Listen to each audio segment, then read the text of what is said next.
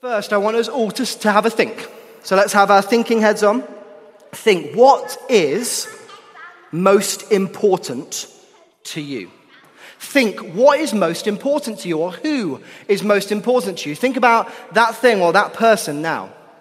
And if we say that the person that is most important to us, or the thing that is most important to us, is what we make king in our lives, if we say that the things that are important are the things that we make king in our lives, then maybe, like for some of us, school or work, they are king in our lives because they're the most important. All we care about is achieving in those areas. It's not a bad thing, but should it be king?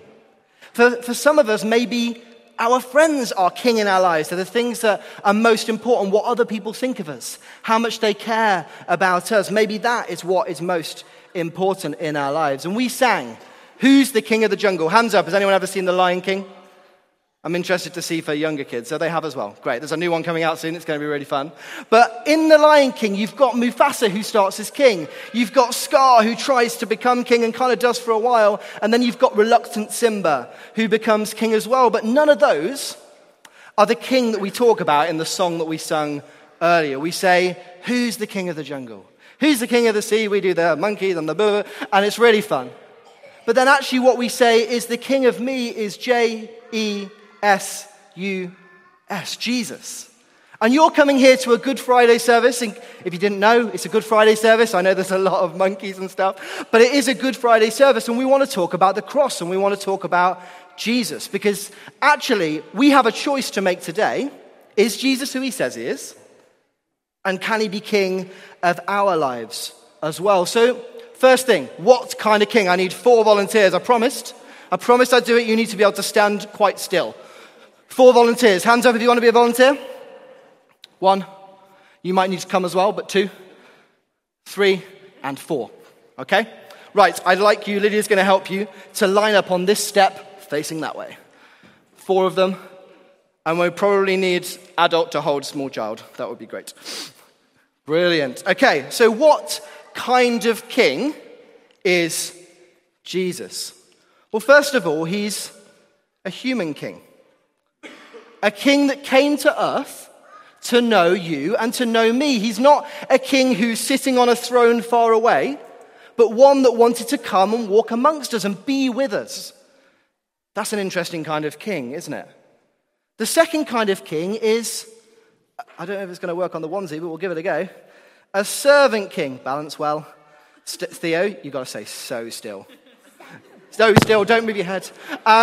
A servant king. And if it falls off, we're going to carry on. I'm just going to tell you that now. It's going to be okay. A servant king. And a lot of the time when we think of a king, we think of somebody who will be served by other people, especially when you think back in the olden times. But actually, Jesus was a servant king who served others. Yesterday, we had a really weird service where people wash feet. Something like that. I think that was yesterday. And washing the feet is what Jesus did to his disciples to serve them. Jesus was a servant king. And the next one, and I guess this isn't really what you'd expect from an all-conquering king, but is that, sorry, Caleb, a dying king. A king that came to earth and died on Good Friday for you and for me. And it was probably the worst thing that had ever happened. It was a most sad day. But he died so that we could know God. Because Jesus had a plan to be the kind of king that no one was expecting. You know, he always planned to die on a cross. Why would God's Son plan to die? Well, that brings us on to the 4th kind of king that Jesus is. Are we ready? Stay very still. Oh, well done. I'm glad I made them quite small. I made them big enough for Rima's head. She says she has a small head. It worked. A saving king. On the cross, Jesus took our sin, all the bad things that we do and the sad things that they cause. Jesus took them from us.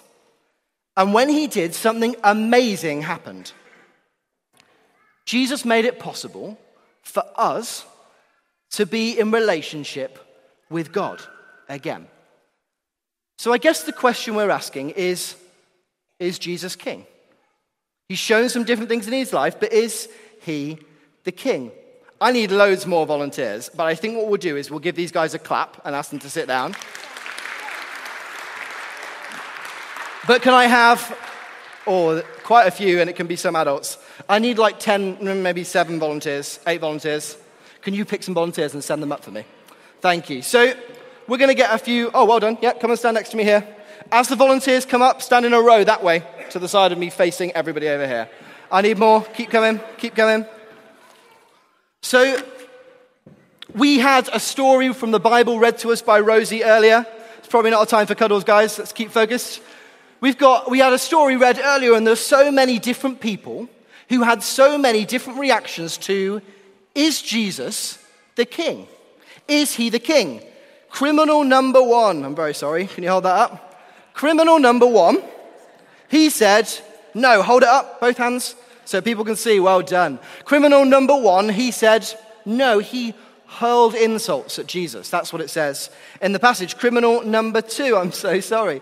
He said, yes. So that's good, isn't it? Criminal number 2 said, but this man has done nothing wrong. Can I be with you today in paradise?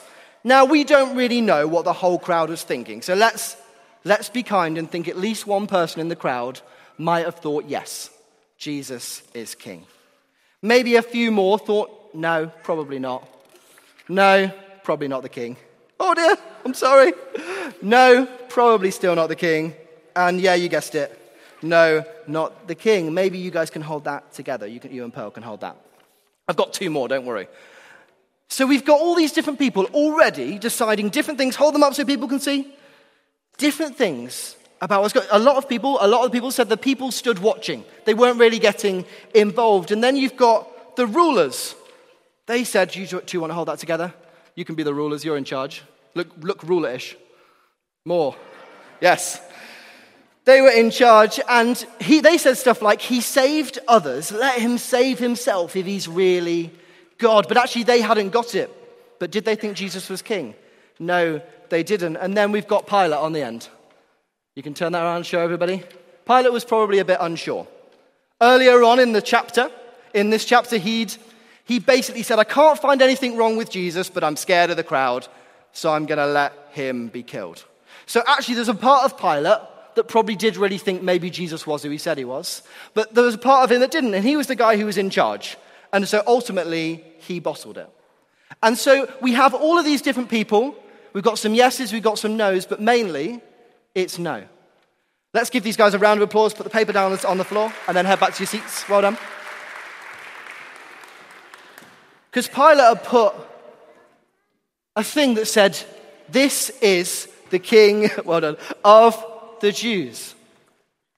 This is what Jesus said to criminal number 2. I thought about keeping the criminals up, but it felt a bit unfair on everyone else. This is what Jesus said to criminal number 2. He said, truly, I tell you, today you will be with me in paradise. And he was talking about heaven. Jesus knew who he was, as much as the thing above his head was an ironic statement made to be ironic. Actually, how right they were. Because Jesus is the king. And if we think he might be, what difference does that make for you and for me? What difference does that make for us? Criminal number 2 put it like this. He says, aren't you afraid of God? Talking to this other criminal, he says, since we're under the same sentence, the sentence was death. He said this, he said, we were punished justly. What he means is that we got what we deserved. Sin equals death. He knew that he had done something wrong, and then talking about Jesus, he said, but this man has done nothing wrong. So it's back to our choice. And in a minute, Rosie's going to help us do this in an interactive way. We might need some pens. But this is what a quote I heard that I thought was really good. A king who dies on a cross must be a king of a rather strange kind of kingdom. Strange, maybe. But what Good Friday is an offer of forgiveness for sinful us and a promise of relationship from sinless Jesus forever. God says it is wonderful to live in relationship with me. To live with me now and live with me forever. But because of sin, you can't come in. But Jesus said, I died on a cross to take your sin, so you and all your friends can come in to relationship with God, to know God. And we can do that today by making Jesus the King of our hearts. We can do this today by making Jesus the King of our hearts, because this isn't the first ever Good Friday, which means Easter Sunday's already happened.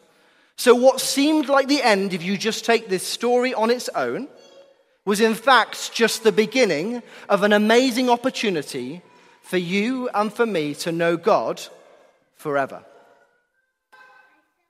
Rosie's going to come and explain how we're going to respond, but as she does, I'm going to pray. Let's bow our heads and close our eyes. God, I thank you that you love us, and that you love us so much that you sent your Son, and we celebrate and remember that today. We thank you for all he's done for us on the cross, and I pray that by your Holy Spirit here and your Holy Spirit in us, that you'll help us to respond with hearts towards you. Amen.